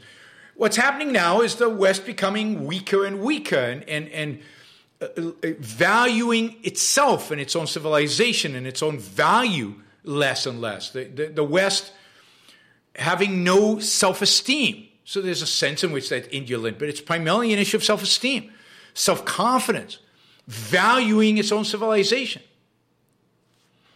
And so it is a sign of the West weakness. What's happening now is a reflection of the West weakness. It's why Putin has been so as successfully not being overthrown in Russia. It's why he gets away with killing. I mean, think about Putin's track record. He's been killing Soviet dissidents all over the world, including in Western countries, with no consequences for decades now. He's been killing opposition leaders. Nobody cares. He's been invading countries like Georgia and Crimea.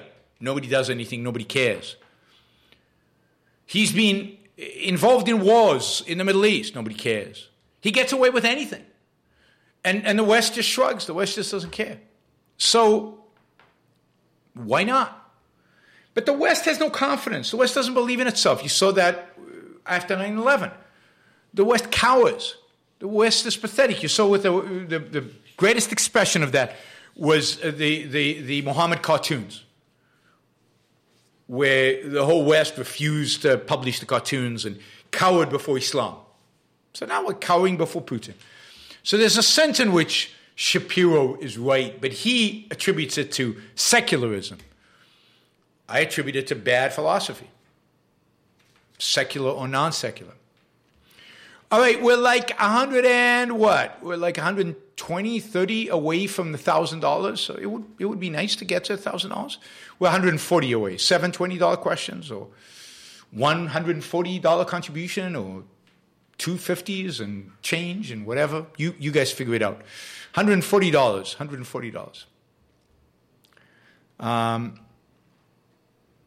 The West is philosophically weak, ideologically weak. It lacks a backbone. It lacks self-esteem. It lacks confidence.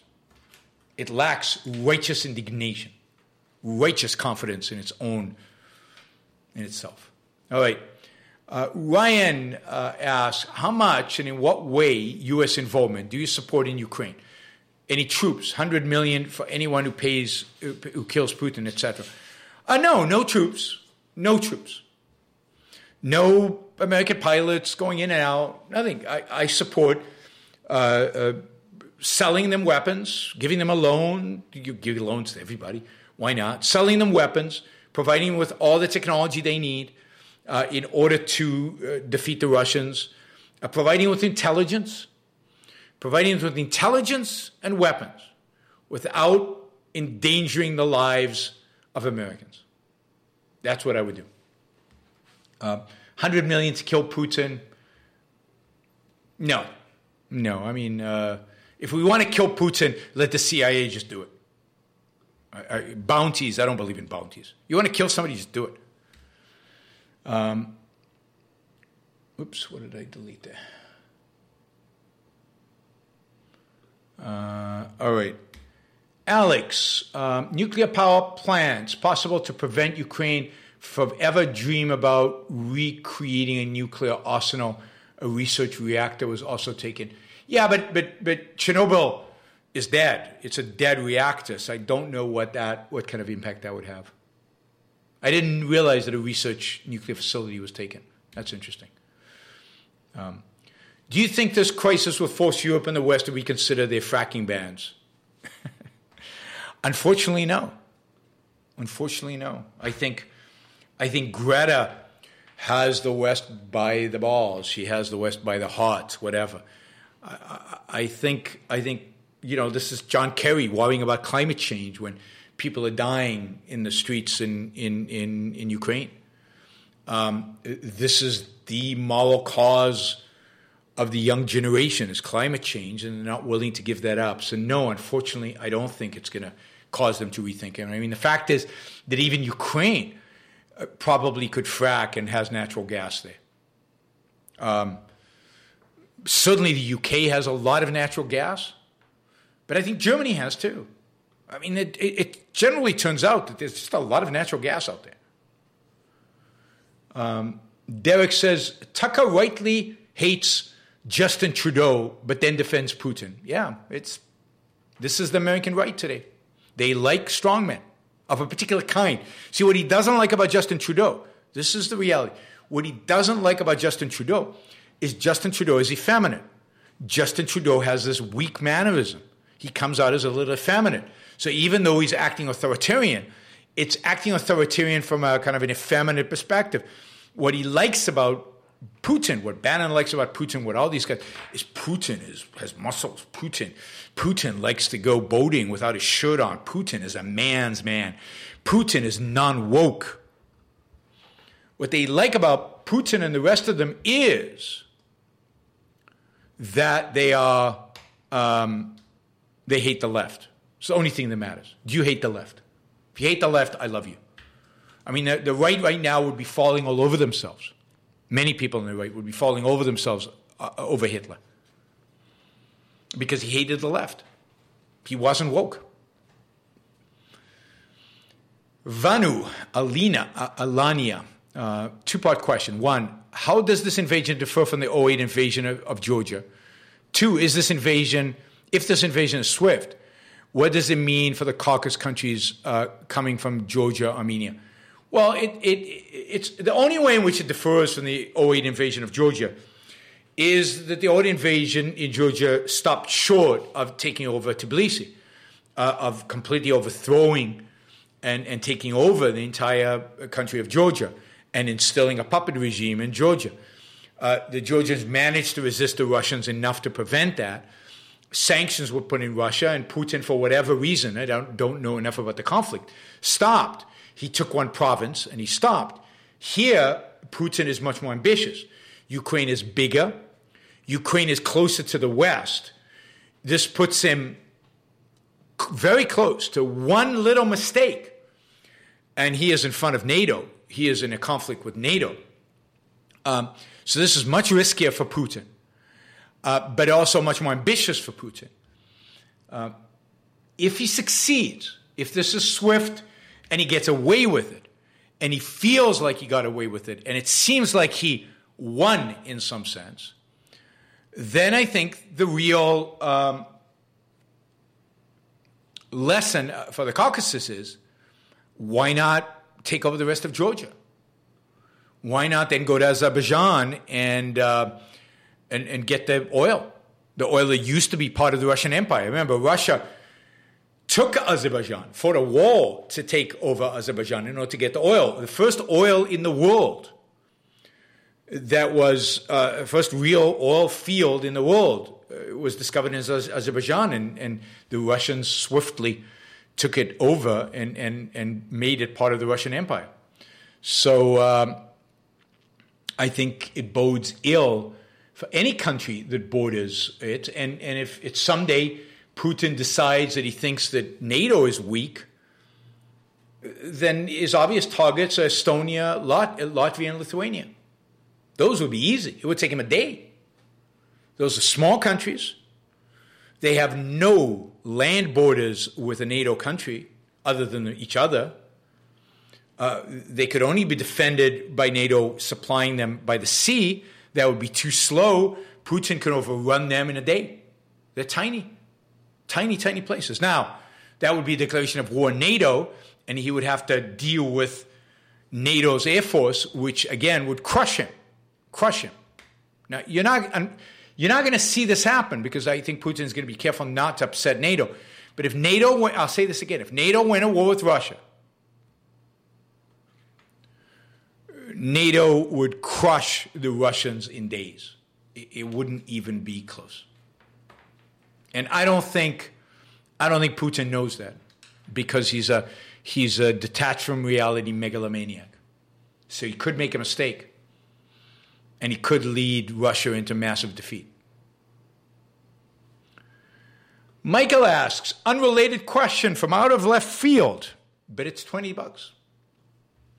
Do you buy cars for safety or comfort? I buy cars for comfort and speed. I buy cars for me. I buy cars because they're fun to drive. My last car that I bought for me was an Audi S5 with red leather seats. And today I would buy the Audi RS5, or I would love to have a BMW M5. I don't because I live in Puerto Rico and there's no way to drive a car like that. So in Puerto Rico, I buy the car my wife wants. I don't buy the car I want. In Puerto Rico, the principle is comfort. Comfort and the ability to sustain potholes. And, what do you call it? Dependability. So in Puerto Rico, I own a small Lexus SUV. Because a small Lexus SUV is safe, it's comfortable, it can handle potholes, and it never breaks down. You can ride 300,000 miles and the thing will never break down. In Puerto Rico, you never will drive 300,000 miles. In a lifetime, I wouldn't drive 300,000 miles in Puerto Rico. So it's a perfect car for Puerto Rico. Grant, thank you for the $50 contribution. I really appreciate it. I'm glad to see a lot of people appreciate today's show, in spite of some people obviously not. Grant writes, thanks for the show. The topic is unfortunate, though. Yes, it is. Too many of my topics are unfortunate. That is a fact. There's too much bad in the world. Maybe I'll try to do a positive show over the weekend if I can muster the energy to do that.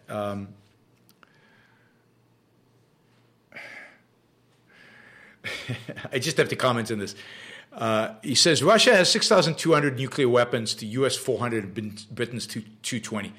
France, you should also count France in there. I don't know if those numbers are true. I don't know. I haven't researched it. But how many of the 6,200 will actually take off?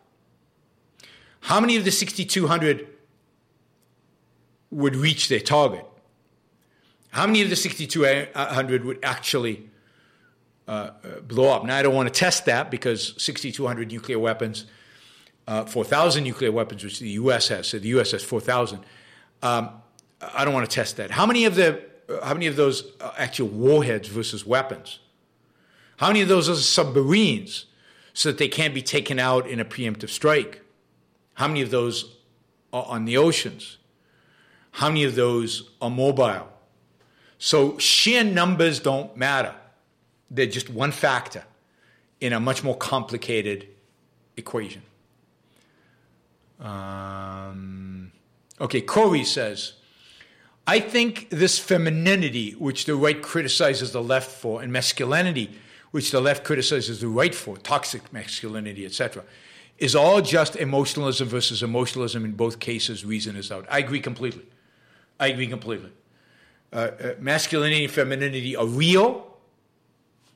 They're not, they are virtues in the right context. Yes, they can both be toxic. But what really matters is reason. What really matters is rationality. What really matters are the choices people make. What really matters is their thinking that they put into those choices. That's what matters. Michael asks, Russia has been building hypersonic missiles while we've been building gender-neutral toilets. Yeah, you underestimate the U.S. and you overestimate the Russians, Michael. Hypersonic missiles, I wonder. It reminds me of the MiG-29, really, really, really fast. Can it hit a target? Will it blow up before it even takes off? Really? Do we have the weapon systems to take them out? Do we know? Do you know? I doubt we've been sitting on our hands, and I doubt the Russians' hypersonic missiles are very effective. I have, historically, 50 years of experience, not 50 years, I don't know, since the early 1970s. Yeah, it's 50 years. Wow, that's kind of crazy. 50 years of experience with Russian weapon systems. I wouldn't bet on them, ever. The Syrians bet on them, the Egyptians bet on them, the Jordanians bet on them, the Iraqis bet on them, the many countries have bet on, the Armenians bet on them. And the bets did not pay off. The bets did not pay off. Ukraine doesn't have an Air Force. Ukrainian Air Force is finished. It's done. They have a few. The Ukrainian Air Force, first of all, is Russian airplanes. It's not American. And the Ukrainian Air Force is finished because the airports are being wiped out. So as far as I can tell, the few Ukrainian jets that are still flying are landing in Romania. And Romania, I don't think, will allow them to engage in combat missions over Ukraine. So Ukraine has no Air Force. But what Ukraine has are Stinger missiles. And I wouldn't want to be a pilot going up against Stinger missiles. I'll just put it that way. They are powerful, mobile, anti-aircraft missiles that'll take down a MiG, certainly take down a helicopter, and certainly take down big transport airplanes. So I hope the Ukrainians have enough of the Stinger aircraft, anti-aircraft missiles. We'll see. Chad says, thanks for the show today. Thank you, Chad. Thanks for the support. Thank you for all of you who became members of the Yaron Brook Show. Please keep becoming members. There's going to be content that we only put up that is only available for members. That'll start next month. Action Jackson is responsible for that. I am going to have a new front row event. That's a private event with 20 people, just 20 people. It'll be a seminar on self-esteem, and it'll be in April. And you can find out more information. There's a link at the top where you can find out more information about it. So sign up for that. We still have, I think, over half. We've only got about 7 people signed up. So there's still, I think, 13 people that can sign up. Just 20 people on a Zoom with me talking about self-esteem. So it should be fun. People, I think, who participated in the past seminars that I've done on capitalism and socialism have really enjoyed them. So I hope you sign up for these. It's $100 a person.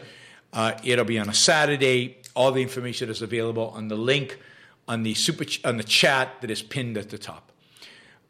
Grant says, top off Chad Mill for $1,000 with $3. Thank you, Grant. Thank you, Chad. We made exactly $1,000.72 to spare. Thank you, everybody, for being here today. Thank you for the support. Keep it up. Here's to the Ukrainians. Go Ukraine. I hope you give hell to the Russians. Make them pay. Make them pay. Clay, $50, LPL class of 2022. Thank you, Clay. Great. Yeah, I'm not going to see you again in 2022, unfortunately. I've done my 2 classes for LPR, but hopefully you'll visit in the future and say hello in the class of 2023 or 2024. Thanks, Clay. Thanks for joining us here. Thanks to all of you for listening. Don't forget to like the show. It's that little like button. Don't forget to subscribe to the show if you're not a subscriber. And don't forget to support the show on YaronBrookShow.com/support. Andrew says, for $20, if the core of the problem is the destruction of the West's self-esteem, isn't the rationale to despise the left from methodologically destroying it. No, because I don't think it's only the left that's destroyed it. I think it's the left and the pathetic right. And I do despise the left. We should despise the left. We should absolutely, thoroughly, deeply despise the left. That doesn't mean we should support the right. We should despise them both. The left for undermining the West's self-esteem, the right for not being able, not even have an inkling on how to defend the West's self-esteem. And now, because they failed so badly, they have themselves reverted to destroying the West. They have themselves reverted to authoritarianism. So left and right at this point must be despised. 30 years ago, yeah, it was more about the left. Things have changed. Free trade, go Ukraine. And he says go Ukraine in Ukrainian. I can't pronounce it.